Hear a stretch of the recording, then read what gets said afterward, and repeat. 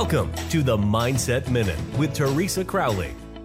A short, focused conversation about staying emotionally and physically happy and healthy. Now, here is Teresa. Hello. Thank you for joining me on the Mindset Minute today. We are going to talk about how you need to start being true to yourself. Now, I know this might sound selfish, but I am telling you now, do not do anything that does not feel right. Learn how to say no to these things.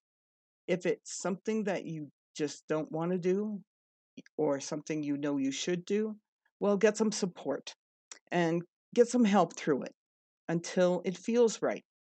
Even if then it doesn't feel right, just don't do it. Do not do it. Do not compare yourself to others.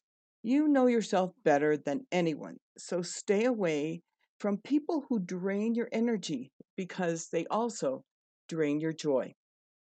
That's a Mindset Minute today, and I want to thank each and every one of you for joining us.